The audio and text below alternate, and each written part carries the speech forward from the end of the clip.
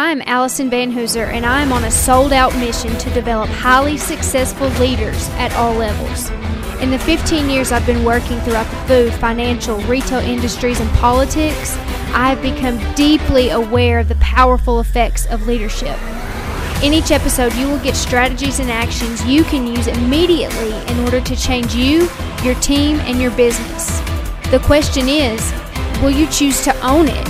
Will you put your stake in the ground and decide to do something with what you've learned today? This is Stake, the Leadership Podcast. Hey there, if you are wondering if your organization's culture can or could positively impact your bottom line, you don't want to miss a second of today's episode. Gabe is here today because I had an interaction with his company almost 7 years ago. And I'm being totally honest. That experience opened my eyes to the bottom line value of organizational culture in a way that I can truly never overlook, underestimate, or ignore again. So if you are concerned with profitability and recruiting and retaining employees and serving your customers better, I'm serving up an example of a company that is killing it. And I know that because I've seen it from the outside. And it's my hope that you learned something today that you're able to take back and immediately implement in your organization. So to kick things off, first, I want to introduce you to Gabe. So Gabe, will you tell us, first of all, how to pronounce your last name? And then will you give us a little bit of background about Kasasa? I haven't told the organization yet. Kasasa, I'll leave it over to you, Gabe. Sure. It's Gabe Krajic, like magic. And I've been given that answer since I was about 5 years old. That's awesome. What Kasasa's up to, well, it started off as BankView, and we had a product called Reward Checking that was very successful for a lot of community banks and credit unions. And in 2008, we looked at our client base and said, man, that's like the 7th largest bank in the country if they were a single bank and they were operating, out of all those branches based on branch reach.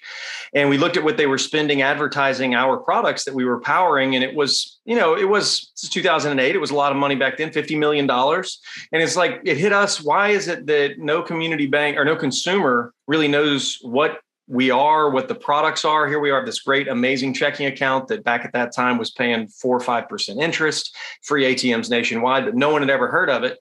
And it's because every individual community FI was supporting our product with their individual voices, each one calling the product something different. And so to the consumer, it just sounds like static noise. And so what we created with the idea of Kasasa was a way to help community financial institutions win by giving them combined scale effects in their marketing, which we provide, as well as a lot of the product designs that allow them to give better products to their consumers, that help the consumers in real meaningful ways. Like one of our rules is always take the consumer's best interest to heart. We can't make bad profits, which is profits from screwing somebody over. Everybody has to win in the transaction. And that's the mindset and the product design all the way through to how we support our FIs. And Kasasa's goal is to help community financial institutions reassert themselves as a real go-to place for consumers, which is a more and more daunting task every day that innovation occurs. Absolutely. I'm going to share a story about my interaction with your company, because when I hear you say that, I literally start to picture what I've seen on your website, what I've seen on your walls, which is what you call the patch.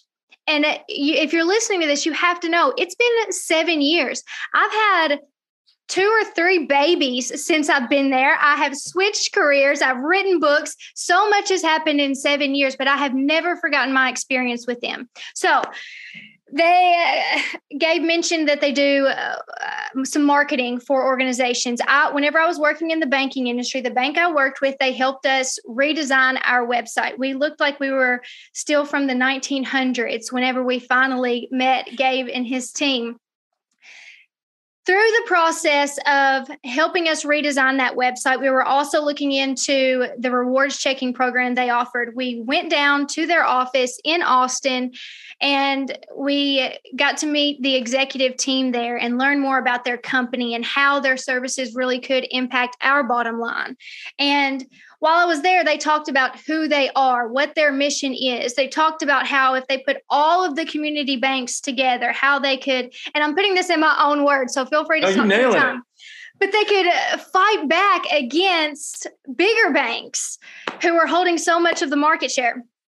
So I remember riding on the plane back home, and I had taken notes the whole time of everything you were saying, of every area of the patch. And I was incredibly enthusiastic. And you can probably already see by now, and if you're listening to this, we probably already had interactions on stage and stuff. You all know I'm full of energy. I'm not kidding that when I came back and I went to the executive meeting and I told them about what all we talked about, I got up and did a karate kick in the meeting.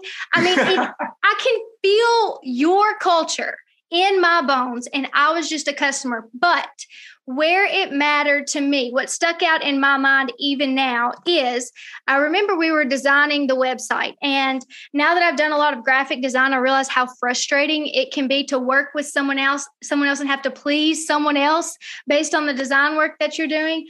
Yeah. And there were moments in the design process where our team was being difficult to work with. We wanted to see a bunch of different things and a bunch of different colors and a bunch of different ways. And now I understand as an entrepreneur that it doesn't always work well that way.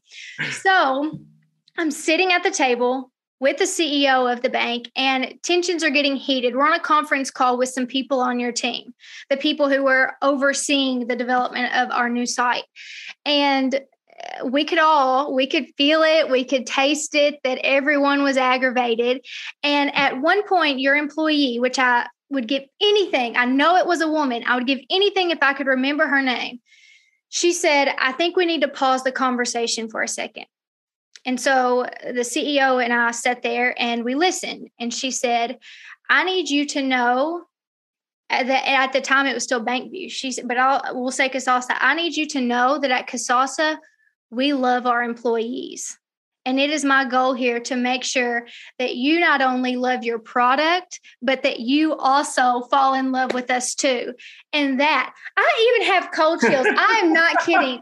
That was that culture that I was so excited about in action.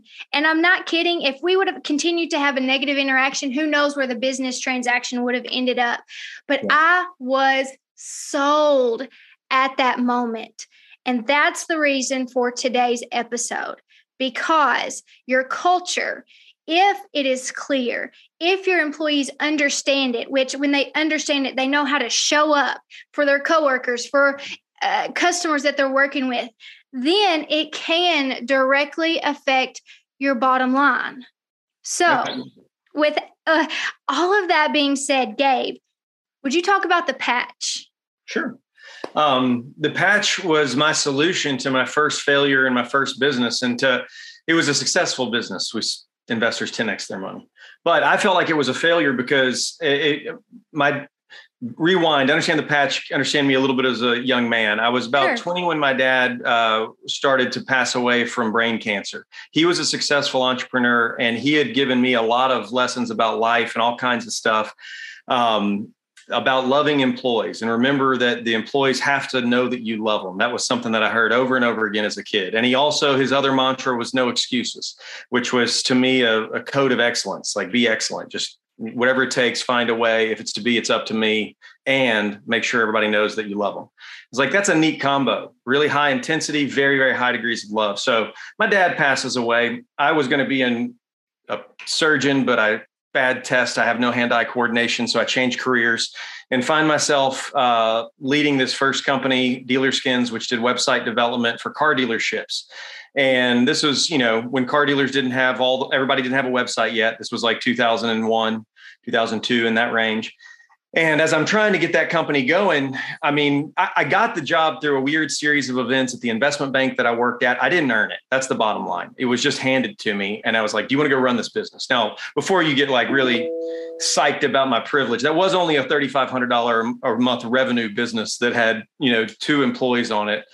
3, one of them quit 2 weeks after I started because he wouldn't work for a damn 22-year-old. So at that moment, I'm like, I don't know what I'm doing. I don't know how to be a leader. I don't know this industry. And I made a serious commitment to myself to try to be a good businessman, which to me was my dad. And so what good meant was I was going to leave positive ripples everywhere I went, which meant the culture had to be something that nourished people.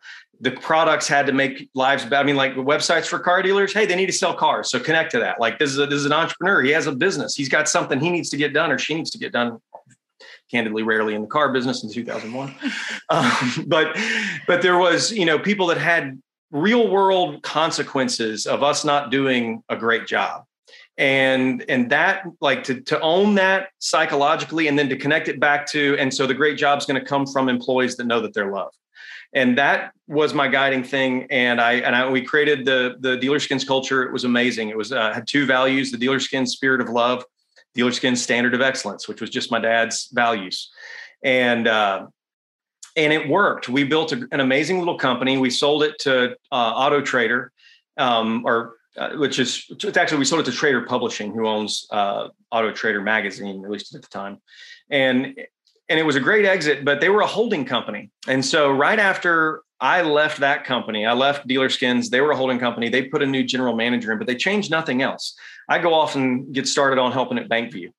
I called up the last employee that I ever hired at Dealerskins to see how the culture was going after I left. And she told me it had evaporated. That if she asked people what the Dealerskins spirit of love was, no one would know what it meant. They would think it was cheesy if they did. And basically, just anything you thought you did to honor your father, forget it. It didn't happen. It was a nice little ripple while it was there, but you need a do-over. So within a day or two, I had drawn the patch at Bankview. And I was like, well, the problem was that I didn't have these words yet, but Jim Collins said it really nicely in Built to Last. I was a time teller, not a clock maker. So I was the time teller of the culture, but I had not built the clock. And so to me, the solution was this patch. And it was just the start of a solution. It was like, first off, people connect to imagery more than they connect to words. Like, it's different. Like I'm a pretty patriotic guy. That used to be uncontroversial, but I see an American flag, I feel it. You know what I mean? Like it's something like, oh yeah, I connect to that. I remember this one day I was driving to see a banker in Iowa for a Saturday morning meeting with their board. It was Friday night. I did not want to be out on the road in Iowa driving. Friday night, I wanted to be home with my family, but all the beautiful cornfields and the sun is setting and there's this old rustic barn off to the side and a humongous painted American flag on it. And I still remember getting goosebumps as I drove by and going, yeah, America. Yes. And so like, it would have been different if it had just said freedom. Now that would have mattered, but it's not the same as all the other power that comes with the image. Right. And so that was first step. It's got to be an image. So we came up with 4 different symbols to represent the different 4 values, which were just extensions of excellence, which we changed the name to Badassitude. Yeah. It just sounded fun. And then the love stayed love. And we added 5-star leadership, which is that every employee carries the rank of a 5-star general, regardless of their role. You have the power to accomplish results as you see fit. And then on interdependence, we added, which is like how teams do work. And it should, collaboration, transparency, things like that. And the patch was really just an attempt to try to create something that would be sustainable. And we infused it into everything that we did as an organization, operationally, how reviews are done, how onboarding's done, all the T-shirts, 50 or so tattoos. I remember employees were getting that tattooed on themselves. Well, people still do and wear them proudly. And I think it's pretty neat. It says that those values are more than just company values. It's values that become true to a person. And the reason that it matters is I love your story. Thank you for sharing that. I didn't know that at all that happened, Allison. But it's like, that's why you have a culture. And this is why it impacts the bottom line. Because bankers, which is the industry that we serve, and credit unions, they've got a dang manual for every process, every single thing that has to happen. There's a book with steps and it tells you how to do it in control, because you're going to be audited and all that stuff matters. But there are millions, and incalculable micro interactions that occur between people, whether those people are the other employees or the interactions are between a prospect, someone you're trying to sell, or someone who's already our current client. And all of those little micro interactions, they're not governed by the policy. They're governed by like the state of mind that someone's in. What do they think of about the work that they're doing? Like really, like psychologically, there's a lot of different ways a person can react to the same stimulus. How they do it is going to rely a lot on the overall context of their life, where they live, what their company's up to. And when you know that your company, like for us, is, I think every company can find an amazing purpose that they're standing up for, but we want to stand up for the little guys of banking, the community banks and credit unions. We believe that the power is better held. The power of your own money when you get a paycheck is better held by that local institution who's going to reinvest it locally in that community, as opposed to a mega institution, which is going to do goodness knows what. And so that's something you can stand for. And it's like, it's not for everybody. I've had employees tell me straight to my face as they quit, I don't care about community banks. And as they're quitting, I'm like, I'm so glad you're leaving, but not because I don't love you as a person and I don't think you're awesome. I want you to go find a place that you get excited about, whatever it is, the way I get excited about what I get excited about. But what I can't have is a bunch of lukewarm people that think they could have more fun elsewhere, because what we're about is this. And I think that's the thing that makes culture work, is that when it stands for something, even when it's going to be not offensive, but not to the liking, you know what I mean? It's like ice cream. You got to be a flavor. You can't be vanilla, and you got to pick one that that people are going to love, but know that not everyone loves it, no matter how good it is, because not everybody's flavor is strawberry, even though strawberry is amazing. You know what I mean? So it's like, be the brand that you want to be and be it boldly.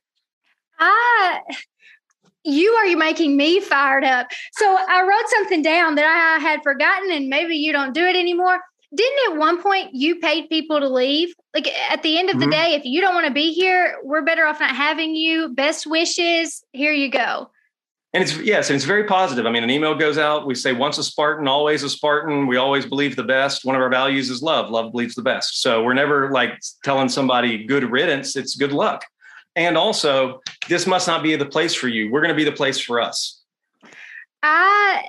Your culture is so crystal clear, and we work with a lot of the same organizations, and a lot of them, well, even across industries, they're showing up with, if we say, how's the culture in your organization? Sometimes we get the response, I don't know exactly how to answer what culture even is. Or they say, they start listing off their values, but their values are things that there's no symbol behind it. Things like we trust one another, we believe in one another, we value our employees. The way that you have, number one, I never considered the symbol. Brilliant.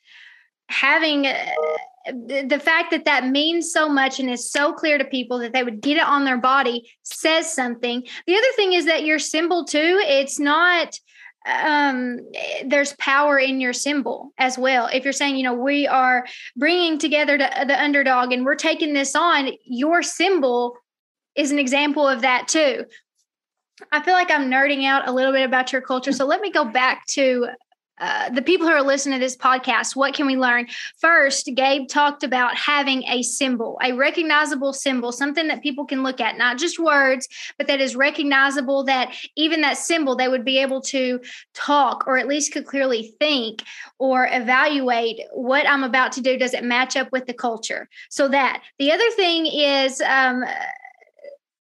is it Jim Collins who said, get the right people on the bus? Mm-hmm. So the same thing there. We're in a market where it's an employee's marketplace. They can go work at any other financial institution that they want to right now. If they're a good employee especially if they have a good loan portfolio, something like that, they can name their price and they've got an opportunity.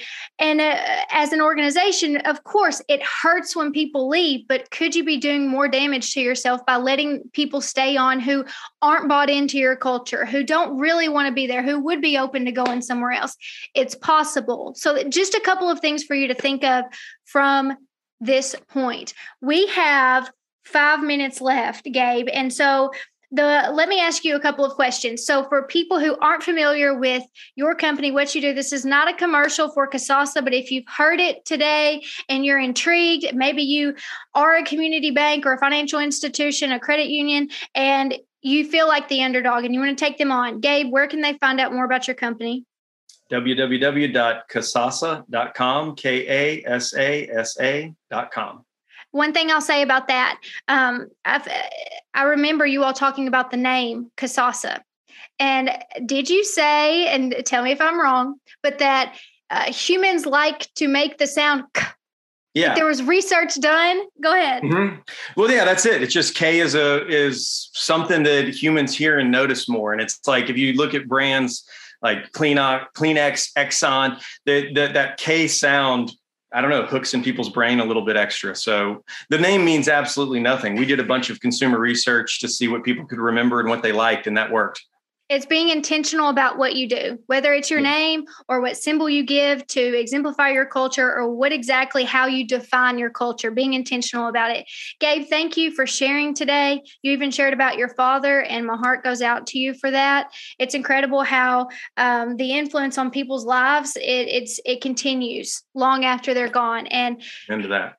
I'm so, I guess, it warms my heart to hear about the influence of your dad, but I hope that even today, the influence that you've even had on me, I guess, is just a little bit exciting to you. So I appreciate you, Gabe. Thank you so much for your time. Thank you, Allison. Thank you so much for tuning in today. For the links to everything mentioned in this episode, check out the show notes. And if you'd like more practical, tactical leadership development content, go to www.vanhooser.com for my weekly blog and all the links to my social media channels. And if it makes sense to start improving the leadership skills of your managers and supervisors, let's talk about training options for your team. Email me at allison@vanhooser.com. Leaders, make the choice today to put your stake in the ground and own your leadership success. This is Stake, the Leadership Podcast.